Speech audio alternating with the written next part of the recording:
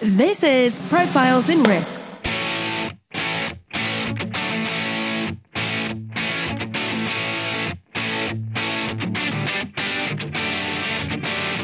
Hosted by Nick Lamparelli.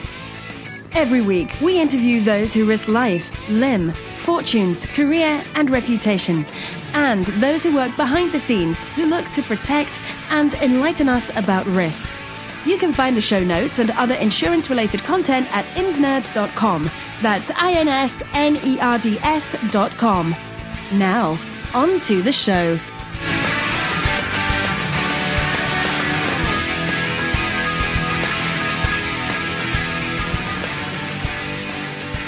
Welcome to Profiles in Risk.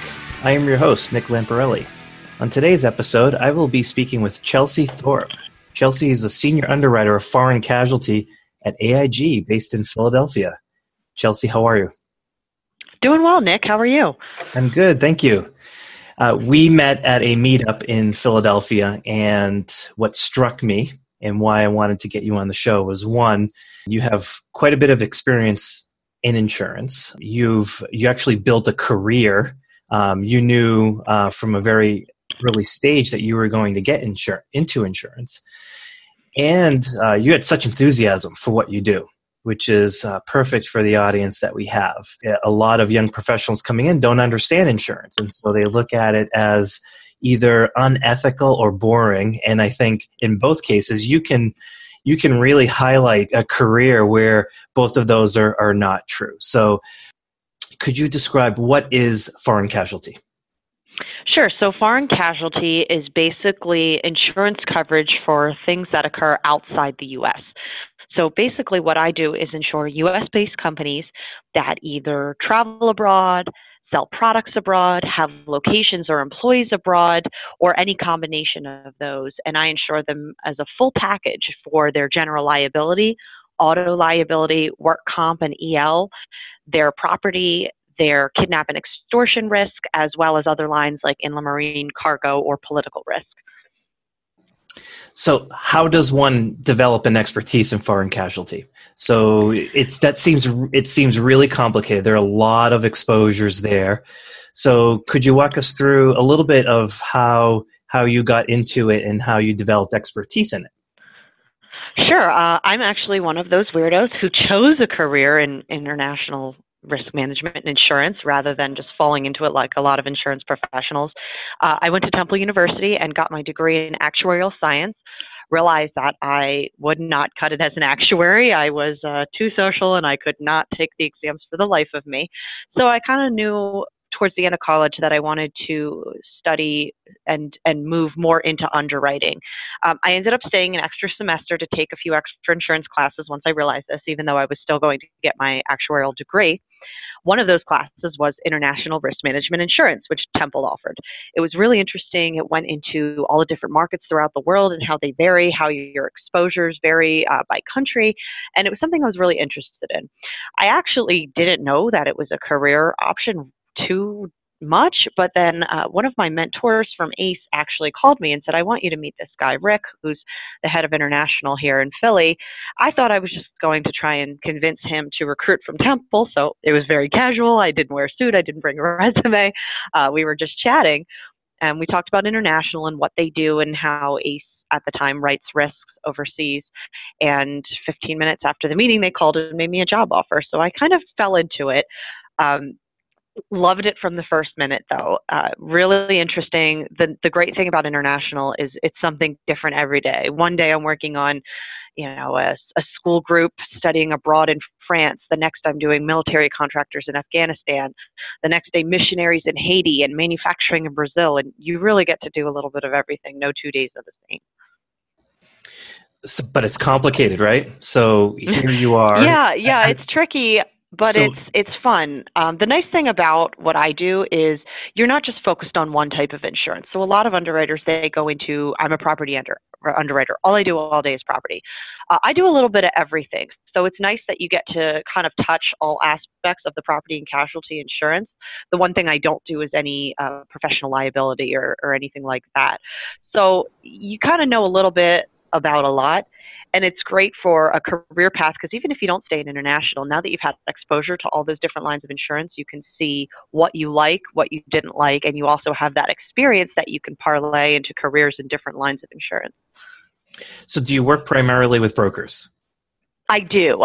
All I work with is brokers. We do nothing direct. So most of my work is done with retail brokers who are working direct with the client. I do have some wholesalers who I work with, and it's really only a select few who, number one, have a contract with AIG, of course, and two, really see that foreign stuff from time to time, and that's really the big houses. So when a broker sends a submission to you, how do you start to break it down? What are the things that you're initially looking for? Because again, what amazes me about what it is that you do is that, as you mentioned, there are underwriters that do nothing but auto or nothing but property. This has exposures in many different facets. So when an account comes to you, what are you looking for? How do you break it down? I kind of try and take a look at it by underwriting line. So I'll take a look at the GL and I'll see, okay, what are we going to rate on? Are we rating on foreign sales if they've got a lot of, let's say it's a manufacturer that does a lot of exports, or are we rating on trip travel if, say, it's a school that does a lot of quick trips overseas? So I take a look at what our exposure is by line. And then autos, for example, I take a look at how many rented or owned autos they have. For comp, I'm taking a look at if they have overseas employees. Do they have, local nationals in those countries that they're hiring, or are they just sending U.S. people over for quick trips? I take a look at how many properties they have overseas, what are the values, if they're very large, what kind of protections and COPE data do we have? Like, are they sprinklered? Are they good construction? For kidnap and extortion, I'm looking at what countries are they traveling to? Are they high-risk countries? Are they having large groups of people travel together, for example, on a plane that could go down, or a group that could be kidnapped for high ransom? So I kind of take a look at each line of coverage and dig through the exposure info I have to try and put the puzzle together and build a nice picture of what the risk really is. So I'm thinking of, you had mentioned kidnapping, and for the life of me, I'm not sure how that gets even rated. Like are there databases that have information about, which countries are more dangerous than others? And, how can you walk us through, this is a Profiles and Risk podcast. So what is the risk? How do you communicate that back to the broker via a premium? Sure. So for our policy, I actually throw in coverage for free for most countries in the world. AIG is unique in that we don't exclude any countries on our kidnap and ransom form, whereas some of our competitors have a huge list of exclusions, which includes everywhere you actually need coverage, like Mexico, Colombia, Brazil, all of the tricky places. So I include coverage automatically for $250,000 in limits.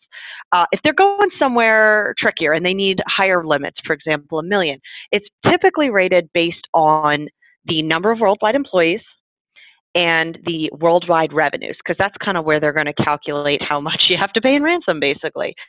So we do have lots of different reports based on the country. AIG has a proprietary, wholly owned subsidiary called Travel Guard, which is our company that does medical and security evacuations, political evacuations. They've got tons of info. I can run a report on any country in the world, and it ranks their risk for lots of things, not just kidnapping, for crime, for political upheaval, for medical issues, from very low all the way to extreme. So if you take a look at any country in the world, I can tell you what's your risk of kidnapping. Of course, the worst are Iraq and Afghanistan. Certainly, Colombia, Mexico, Brazil are no picnic. Haiti's not great. There's a few tough African countries there due to some of the terrorist groups down there. So we kind of look at what country they're in, how many worldwide employees they have, because kidnap does apply worldwide. And we take a look at what their revenues are like, and we've just got some rates that we build from there. So how does the claims process work? If let's say someone is going to Haiti or somewhere in South America and there is a kidnapping, it's not a traditional claims process, is it? No, it's very secretive. So when I actually bind a policy, the first thing I say is do not tell people you have kidnap insurance. The only people who should know you have kidnap insurance are really the risk manager. Because if anything happens to any employees overseas, they're supposed to call you and then you can tell them, yes, we have kidnap insurance. So if you're walking down the streets of Colombia and you get kidnapped and they see kidnap insurance ID card in your wallet, oh, you better believe they're going to ask for $5 million in ransom instead of $1 million because they think, oh, these guys have money, they've got premiums to pay this. So the way the claim process happens is they call into us. We take a look at what type of kidnapping it is. So what you view as the typical kidnapping where you're held in a warehouse, tied up and gagged, and they ask for ransom and you're held there for days. That's it still happens, but it's going more to the wayside. What we're seeing a lot of is what we call express kidnapping, where they're kidnapping you and they're bringing you to a bunch of ATMs throughout the city and withdrawing money. And once you run out of money or you get blocked, they'll probably beat you up and then they'll leave you on the side of the street. Versus the old style where it was a long process. They had to, hide you from the government, tie you up. So the good news is that express kidnappings tend to be a little quicker, although no less traumatic. So the first thing we take a look at is what type of kidnapping it is, if it's going to be said and done before we can even get someone on the ground, or if we need to send in our contracted forces.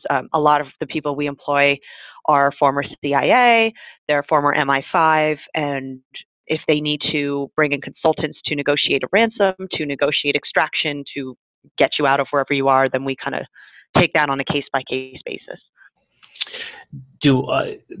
For like extraction and all of the services that are provided, is that included in the limit or is that above and beyond? Yeah, we do have sub-limits. So there's $250,000 per limit, and there's different types of limits. So there's a limit for ransom, there's a limit for consultant fees, there's a limit for extraction, and all of those can add up to $1.25 million per occurrence. That's what we'll pay.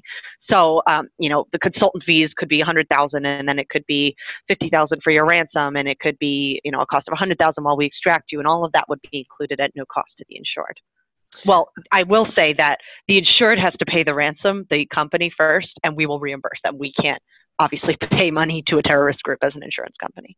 So how does it work with the U.S. government? If I'm assuming they would have to get involved at some point.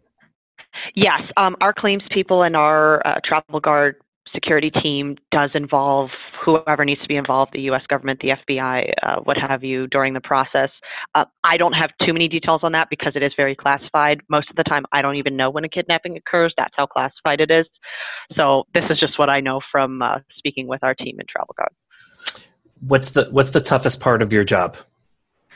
The toughest part is really a lot of times when you're working on these risks in a lot of these foreign, less developed countries, you really just don't know what they're doing over there. What they're telling us here in the U.S. is, oh, we're an aid company. We are helping the underprivileged in these countries. But when you really think about it, some of the very underdeveloped African nations, they're in the bush. They've got no medical facilities.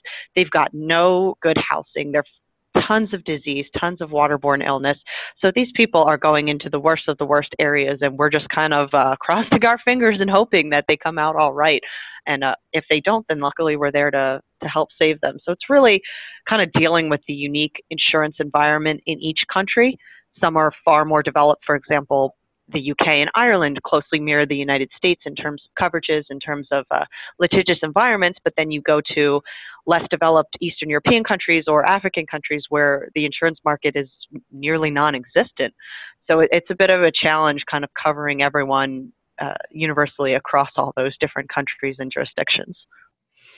So your enthusiasm really spills over. I can really tell that you really like what you do. Is there anything in particular that makes you skip to work?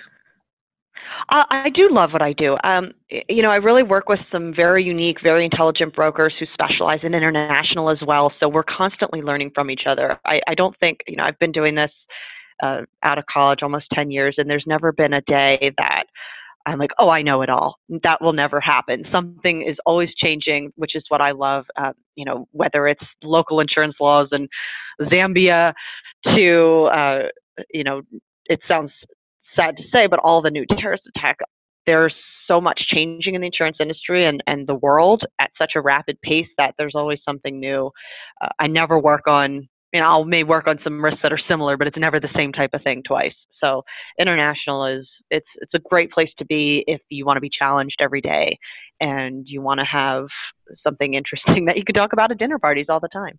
Yeah, I bet. Well, that was what I think precipitated this particular recording because of our conversation in Philly. It was engaging in that I could sense your enthusiasm, but also because the material is just so interesting. It just seems like it's overwhelmingly interested in the way that you described it. So if a young professional or someone from InsurTech is interested in this particular field, how would they learn more about it? If you're still in college, if you go to a university that has any sort of international class, especially if dealing in international risk management, that would be a great place to start. If your college doesn't have, say, a class in international risk management, I would suggest maybe considering a double major in risk management insurance and international relations or international business or some sort of, international tie would certainly help you stand out from the crowd if you're interviewing. Another thing is to network with people who are currently in this industry. Believe it or not, the number of international underwriters that are specialized in what I do throughout the U.S. is very small, and we all kind of know each other somewhat. Most of us started out at ACE or AIG at some point and have kind of moved within. Of the international carriers out there, the real ones who can actually place a large international coverage in all those countries is really us, ACE Chubb, and kind of Zurich. CNA has some international capabilities. There's a few other new entrants like Generali and a few others who are kind of getting into the international market. So you could start out at one of those and work your way up, or just network within the marketplace and see who you know. The hubs, if you will, there's large offices typically for international in Philadelphia, Atlanta, New York, Boston, Chicago, LA, usually in Houston or somewhere in Texas, but typically Houston because of the oil and gas market there. So if you're in or near one of those cities, also Seattle, there's good odds are good that there are some international underwriters there who would be more than happy to take you to lunch and tell you about what they do. I've taken a bunch of CPCU classes and CIC classes. I've never delved into a topic that's as broad and as complicated as this. Are there any professional organizations or designations? I don't know of any formal international designations. I do follow IRMIA, the International Risk Management, I think it stands for Associates. I have to look up what that is. I do get their emails, and they do have some interesting stuff. I personally have started the CPCU process, but haven't really done too many of the exams because I have been traveling and doing so much with this, but I need to get back on that. So really, it doesn't need to be international specific to be enriching to your career. I highly recommend getting involved with your local CPCU or RIMS organization. RIMS is great because they do have a big international focus as well. So, if you can get involved with your local RIMS chapter, that would be a great place to start as well. Okay, I will put both of those on the show notes for people that are listening, so they can quickly link over to that. Chelsea, so the recent cat events that have occurred in the Caribbean, but also the earthquakes in Mexico, how do natural catastrophes affect your business and how you underwrite risk? Well, we definitely take a look at where a risk is located, and especially this comes into play on the property lines of business. So typically my policy, we will either exclude catastrophes or we'll give sublimits. So if they've got 50 million location, I'm not going to write 50 million of cat. That's going to wipe us out because we are a smaller premium division. So typically I'm sublimiting your cat catastrophe coverages to maybe $1 million. And then we're going to have a 5% deductible with a minimum of, say, $250,000 as a deductible. So we do protect ourselves with deductibles or SIRs, which is a self-insured retention, and sublimits as a way to do that. If they are a heavy cat zone, heavy property market, they've got large values, they really need a standalone property program that's international with our property team. I'm really more for, they've got a few offices overseas, they've got a couple warehouses, not a huge multinational company. Now, do we get slammed with those losses? Of course. back when Hurricane Matthew hit Haiti, unfortunately, I had just written an account and increased their wind limit from 200,000 to $1 million right before the hurricane. So it was great for them because they actually ended up having more coverage. Thankfully, the loss was only around 130,000, so it wasn't that bad, all things considered. But we did help them rebuild quickly and get everything taken care of for them. So it is important. Unfortunately, a lot of the people I deal with in the Caribbean and like Latin American countries where these disasters hit, they are nonprofits. They're these companies that just can't afford the coverages that they need. So being able to at least give them a small sublimit, it's better than nothing, and at least is helping them rebuild and keep doing the good work that they're doing for these charities. I would suspect that the quote unquote riskiest countries to kind of manage would be the ones that have both the combination of potential natural catastrophe, but also just governmental or societal cultures where kidnapping is much more likely to occur, or things of that nature. Would I be on the right path thinking that way? Yeah. Funny enough, kidnapping is not a huge concern to us. Yeah, it happens and it's unfortunate, but you're way more likely to say get malaria or get leishmaniasis or any of the other diseases that occur in certain locales than you are to get kidnapped. Like you're way more likely to get a waterborne illness or a hepatitis A from poor food preparation, for example, when traveling, than you are to get kidnapped. So a lot of people view the extremes as the scenarios we underwrite for, but most of the time I'm actually looking more at history in a certain country. Okay, I've had a ton of leishmaniasis claims recently in this country. Maybe we want to take some risk management precautions, make sure these people are, not hanging around sand fleas all day with what they're doing, for example. So they are risky. We do have limitations built into our form for certain flood zones, of course, certain earthquake zones. Japan's really terrible, for example.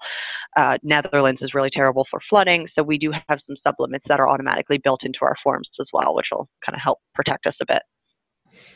So let's rewind the tape all the way back to Chelsea as a high school student. What enticed you to get into actuarial science, and was it strictly, did you know that it was going to bring you directly into insurance, or were you looking at other potential vocations for that actuarial science degree? Sure. Well, when I was in high school, I was a band geek. I was in the marching band. I was the drum major, and I was in the drum line, and I'm a classical pianist. So I thought I was going to go to music school. And I'd applied and tried out for a bunch of schools, got into some of the big music schools. And then my parents sat me down and said, you can do whatever you want. You are more than welcome to major in whatever you want. But keep in mind that when you graduate, you're not moving home. You need to be out on your own. You need to be paying your bills. And if you think you can do that with a music degree, great. If not, then maybe look into other avenues. So I started, it was kind of an eye-opening conversation, like, wow, it's going to be a tough life as a musician. So I started asking around, and my high school calculus teacher used to always bring in newspapers and articles about careers, and constantly on the New York Times and CareerBuilder.com lists, actuary was always ranked as the number 1 or number 2 career in terms of high pay, low stress, just an overall great job. It's always been one of the top listed careers. And he pulled me aside after class one day and said, I think you should really consider actuarial science. It's a great career. You have an aptitude for math, and you're social, which is not as many actuaries may be. That's kind of the stereotype. So if you can break down those barriers, I think you would do really well. So I took a look around at some universities and realized that I really liked Temple, and they had one of the best programs in the country. So I ended up applying to Temple and declaring a major of actuarial science, and from there on it went. I did expect to go into insurance. I originally, when I thought I would be an actuary, thought I would be a consulting actuary because I do enjoy the social aspect, being able to explain a complex term or a complex idea into simple to understand forms for our client. That's something I was interested in until I realized that I hated the exams. So what I do now, I get the best of both worlds. I get the social marketing aspect, but I also get to come up with my own pricing. So it kind of worked out. What's the difference? Can you describe the difference between the exams and the degree? I would think Sure. that there would be so much overlap there that the degree itself would more than thoroughly prepare you for the exams. Oh, it absolutely does. So all of our books that we learned from were the books that the exam recommends that you take for the exam. So our probability class directly prepared you for exam P. And the financial modeling course, I think they've changed the names now. When I was in college, it was exam P and exam FM. I think they're exam 1 and 2 now. But they definitely prepare you for it. What I wasn't prepared for, the way to pass is you need to basically stay in your house for 3 or 4 months and do nothing but math problems all day and just study. They recommend 3,000 hours of studying to pass one exam. And I just couldn't do it. I can't stay in my house. I can't not talk to people. I was miserable. I failed the first exam twice by 1 question each time about. So I was, after that, I realized this was not for me. I knew I would have to do this and stay in and study for another 10 years. And that's not the path I wanted for my life. So I made a change and I'm glad I did.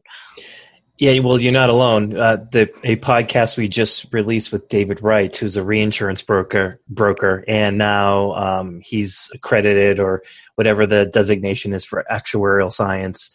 He took the exam, and we went in depth talking about how grueling those exams were and how he had failed one particular exam several times. And this final time that he took the exam, this was it. This was going to be the last time he was going to take it. He passed and he started sobbing at the computer terminal. Oh yeah, I had that reaction, except it was when I failed every time. So I was like, this is terrible. Yeah, and I think for those that are listening, I've come across a lot of folks that decided not to go through the route exactly as you did. It's not necessarily that you couldn't have done it. It's just that you purposely chose for your skill set something that was a better fit, and that would give you better fulfillment in your career. It sounds as though that was the ultimate decision that you made. That it was like, okay, taking those exams is for one group of people that have a certain mindset, but I have a different mindset, so I'm going in a different direction. Yeah, and I'm not saying at all that people who are social and who need to, go out a lot more can't pass the exams. They certainly can. They just have better willpower than I do. And if you have that skill set, if you have a strong math aptitude, if you can pass the actuarial exams and be social, be able to explain these complex ideas in a simple to understand way and are comfortable with public speaking, you can be a millionaire as an actuary. I would highly recommend, if you're able to do that, to go that path because you will kill it. Yeah, and I think even for those folks that want to really excel in insurance, even if you don't pass, it's an incredible skill set to learn. You don't necessarily have to pass the exam. I wish there was a designation or some kind of study course for studying actuarial science without having to go through the grueling exams. Do you know if there's anything like that? Well, there are some of the CPCU exams do gear towards, say, statistics, and I believe there's some financial modeling related to that. So there's like a mini course as one of the CPCU exams. You could certainly take a course in actuarial science without having to major in it or without having to get your degree in that. The probability class, if you just are interested in statistics, is the teacher at Temple, Dr. Krupa Viswanathan, is fantastic. Best teacher I've ever had in my life in terms of actuarial. She's amazing. And it's fun and it's interesting. Our first homework assignment ever was to calculate the odds of every hand of blackjack. So, it's applicable to real life and it's interesting. And it's something that there's probably classes for it online. I mean, you could probably take a Temple online course or one other university. So definitely look into that. I was just going to ask you that. I will look into that and put that on the show notes because it actually sounds interesting. And I can tell the audience just from personal experience that if you're going to get into insurance, you have to have some rudimentary understanding of probability because we're dealing with risk every day. So the idea is that things that are more risky should have higher premiums than things that are less risky. So I think it's would be quite valuable to everyone to have at least a rudimentary understanding of probability. What advice would you give to your younger self? So Chelsea Thorpe, that's at Temple University, if you could pick up a Back to the Future phone and call her, what kind of advice would you give her? Oh, I would probably say to just go easier on yourself. It doesn't make you a failure if you decide to change your path. And this goes for anyone, not just Chelsea. If you get partway through a major, partway through a class and realize this isn't for me, I want the other side of the coin, that's okay. And there's nothing wrong with that. You should follow your heart in a practical way. I'm not one of those people who says you can do anything, follow your dreams, you should never work a day in your life if you do what you love. That's just not true, and it's just not practical. What you should do is find something that interests you to a level that you want to go to work today. And if you have other passions, for example, my classical music, make enough money at your job that you can follow those passions on the side. That's great advice. For someone that's younger, or someone that's like an insurtech, they're coming from a different area and we live in a very impatient society. Everybody wants what they want now. So if you were going to say, do a crash course in insurance and have someone get up to speed as quickly as possible, what kind of advice would you give for materials and studying, or even hands-on experience? So what would be a way that you would advise someone that wants to get into insurance to be able to get up to speed quickly? The first CPCU book is kind of like an intro to risk management, so I think that that's a good book for someone who has no familiarity at all with insurance, how deductible works, the different lines of coverage. If you already have a little experience, especially if you're working for any sort of insurance company, shadowing an underwriter is the quickest way. My intern this summer had no insurance experience at all. She was an accounting major. So I did a kind of an international insurance 101 with her for a day or two, and we just kind of went through the different coverages and what they meant, what kind of claims occurred in each coverage, and how to rate for them. And then, by the second week, she was quoting and binding business with me. So if she can learn as an accounting major with no insurance experience, really anyone can learn. It's just finding someone who will sit with you and mentor you and teach you patiently for a couple of days, and then you can kind of get the hang of it. The real way to do it is to just do it hands-on. Take a risk, dig through it, come up with what your thoughts are, and then bounce it off an underwriter who handles that risk, and kind of see if you came up with the same thing, and then learn from what you came up with. Yeah, I would suspect that your intern had a really good teacher. I like to think so. We had two interns 2 summers ago, and one works on my team now. He's fantastic. And the other, she's from New York, so she works in our New York office. And then my other intern, who is also named Chelsea, funny enough, from this summer, she is joining us again at the end of next summer when she graduates college. Oh, that's fantastic. So personally, you're dealing with really complicated things, and I'm curious as to how you stay productive and how you stay organized. Oh gosh, yeah, a lot of spreadsheets. I take a look at. I am the old school. Write out my to-do list with a checkbox on a piece of paper at my desk if I have a few things I really need to get done today, and just prioritize. Right before this call, I'm working on an account that's in 32 countries. And the due date's in a few days, so I'm following up with Russia, following up with Belarus, and with Ukraine, and everywhere I need to get some policies from, and just break it down in pieces and do what you can do, and know that there's only so much you can do in a day. There's people I talk to at work who work late into the night and they have nightmares about work. And I'm like, no way, nobody pays me enough to interrupt my dreams with work. Not going to happen. So, just kind of breaking things down into smaller tasks and doing what I can do and coming back to what I can't. Well, how vigilant are you with your calendar? Oh my gosh, very. If it's not on my calendar, it doesn't exist. So I travel a lot for work. I'm kind of our market-facing person, so I'm with the broker most days of the week. So actually today is my only day in the office. Tomorrow I'm in DC. Wednesday I'm in Harrisburg. Thursday I'm around the Philadelphia area. And Friday I have a broker's soccer event. So I'll be playing some indoor soccer. So it's definitely important to be organized with the calendar. My husband and I have a shared calendar for our personal lives, and he can also see where I am when I'll be home. So calendar is a must. I have everything in there from my friends' wedding anniversaries to, an idea for movie night or something. And every call, every follow-up, I put in the calendar. Are there any digital calendars that you use, or do you just use the traditional, Google? I use the Apple Calendar, my Outlook calendar, in my Outlook. There's probably a better way, but that's what I use for now, since I can share it with my husband. One thing I really love as a digital tool, but it's not calendar related, is Dashlane. That's what I use for my password storage. There's one master password or your thumbprint to access, and then you can store your passwords, your IDs, your credit card info, that kind of stuff, and it's only accessible by you.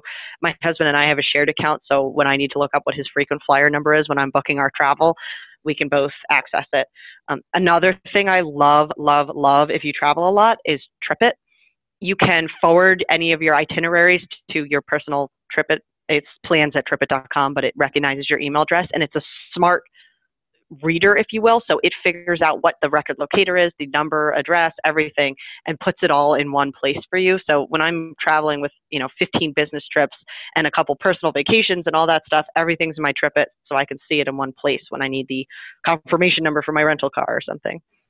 I will put those in the show notes. I am also a big fan of Dashlane for anyone that's listening. I especially like when Dashlane warns me that there's been some kind of hacking at a site where I have a username and password. So it reminds me that I should immediately go in and change my username and password. And I don't know if you've noticed this, but they have this really cool feature where for particular sites you can just push a button, and it will automatically go to those sites and update your username and give you a new password. So it's great. I love Dashlane. Yeah, so you don't have to go site by site. You can change all of the passwords where they have access to the site through their software. So that's great. So I'll put those in the show notes. And I was also curious, this is my final question for you, and I would like to start asking this of more of the guests that come on the show, which is, Kate, what's an influential book? What book did you read, or books did you read as you were building your career that were just incredibly influential to who you are as a business professional? Absolutely. The one I recommend to everyone, and I read it myself probably every other month just to remind myself, is How to Win Friends and Influence People by Dale Carnegie. I'm sure a lot of people mention that book. It's a common one. It's a little dated in some ways, but and it's a lot of common sense advice, but all in one place. Remembering people's names, following up, not just calling people when you want something. Just the little things are, I think, personally what some of my brokers and also competitors have told me have given me the edge. A good example is last year I was at a dinner and I was with two brokers, and they were having an argument, a friendly argument, because one refused to buy Girl Scout cookies from the other's daughter. And because in his mind, and in truth, there are two different bakeries, I don't know if you know this, of Girl Scout cookies. And some feed to some states and some feed to others. And they really do look different. And according to him, they taste very different. So for example, Samoa's and Caramel Delights are the same, in theory, cookie, but they're made by two different bakeries, and they're made by two different companies, and they taste and look different. So he will not buy from this girl's daughter because she sells cookies in Pennsylvania and he likes the Jersey cookies. So I remembered this, and we had a meeting with them about 6 months later, and I had bought the Girl Scout Samoa cupcake mix, and I made the Samoa cupcakes for our meeting, and they loved it. And we're actually doing a broker event when Girl Scout cookies come out, where I'm going to do with them, do a blind taste test between the two states and see if he really can tell the difference. And if he can't, then he needs to buy cookies from her from now on. So, little things like that, just engage your brokers and tell them that you're listening and you remember. Same for remembering, people's children, and remembering this one has a dog. Little things like that are what build relationships. So that book is really helpful. For the young people starting out, I really like this book called I Will Teach You to Be Rich. I believe it's by Ramit Sethi, or it's a name, I have to look it up. But it's just a really simple couple steps for personal finance, getting yourself set up. A lot of people get into the credit card trap. they get into the juggling their bills trap. It's a really simple, easy to use personal finance book where you do one chapter at a time and just kind of get yourself organized. I love it.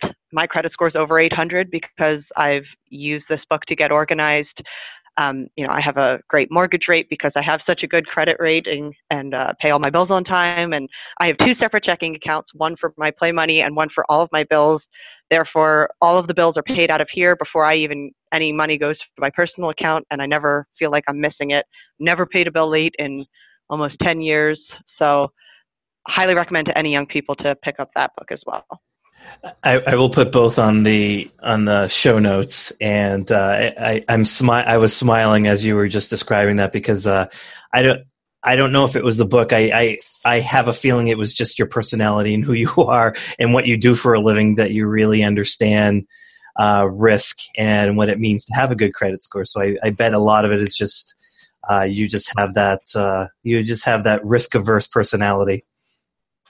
Oh, I got this book because I got into some trouble in college with credit cards. Not too bad, but I kind of viewed it as free money. I have to pay off later, whatever, not realizing just how high the interest rates were until I got my first internship and was like, oh my gosh, I have $1,500 in credit card debt and I'm not making that much money to pay it off. What am I going to do? And just kind of got organized and got a plan to pay that off and, make sure you're not getting your electricity shut off if you don't pay the bill. So it's a great way to get organized. So I'm hoping the audience got a really good flavor of, foreign casualty and foreign property and international risk and also, from the ground up, what it takes to build a career.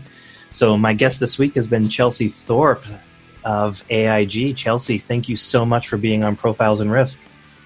Thank you so much for having me. And anyone who has any questions about risk management, I'll make sure that my work email is included, so anyone who has questions can email me.